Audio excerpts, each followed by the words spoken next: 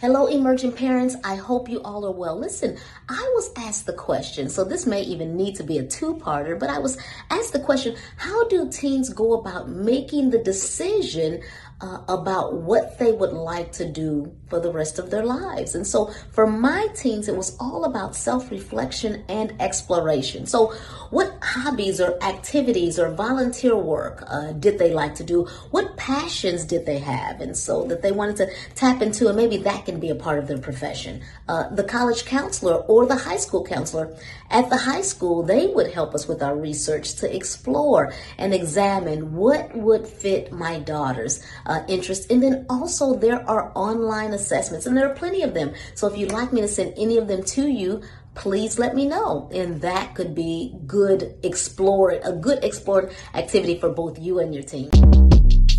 Short Cast Club.